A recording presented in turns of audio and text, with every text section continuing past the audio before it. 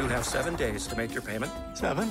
It's gonna be okay, Bob. For 12 seasons, Fox's hit TV show Bob's Burgers has served fans an animated sitcom that's a bit like Bob's Wacky Hamburgers themselves.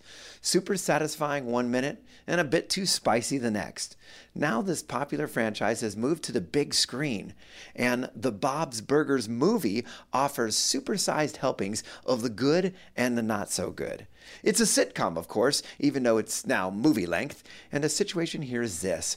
Bob needs a loan, and his banker's refusing to give him one. But that's just the beginning. You think you've got problems? Bob's goes deeper, as in sinkhole deep. When a cavernous sinkhole opens up in front of his restaurant, well, let's just say it makes it a whole lot harder to sell hamburgers. And some of the stuff in the sinkhole is even weirder. For Bob, his wife, and their 3 kids, everything they've ever dreamed of is on the line, and they've got to find a way to sell burgers or end up on the street.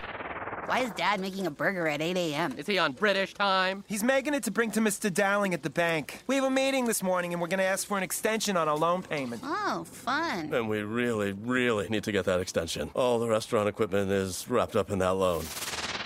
The Bob's Burgers movie wraps up some genuinely sweet messages. The members of this family love each other and they're willing to make sacrifices to save the family business.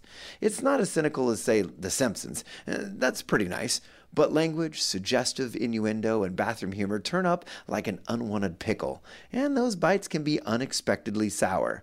Given that sweet and sour mix, we're giving the Bob's Burgers movie a 3 out of 5 for family friendliness. Read the full review at pluggedin.com/radio. I'm Jonathan McKee for Focus on the Family's Plugged In Movie Review.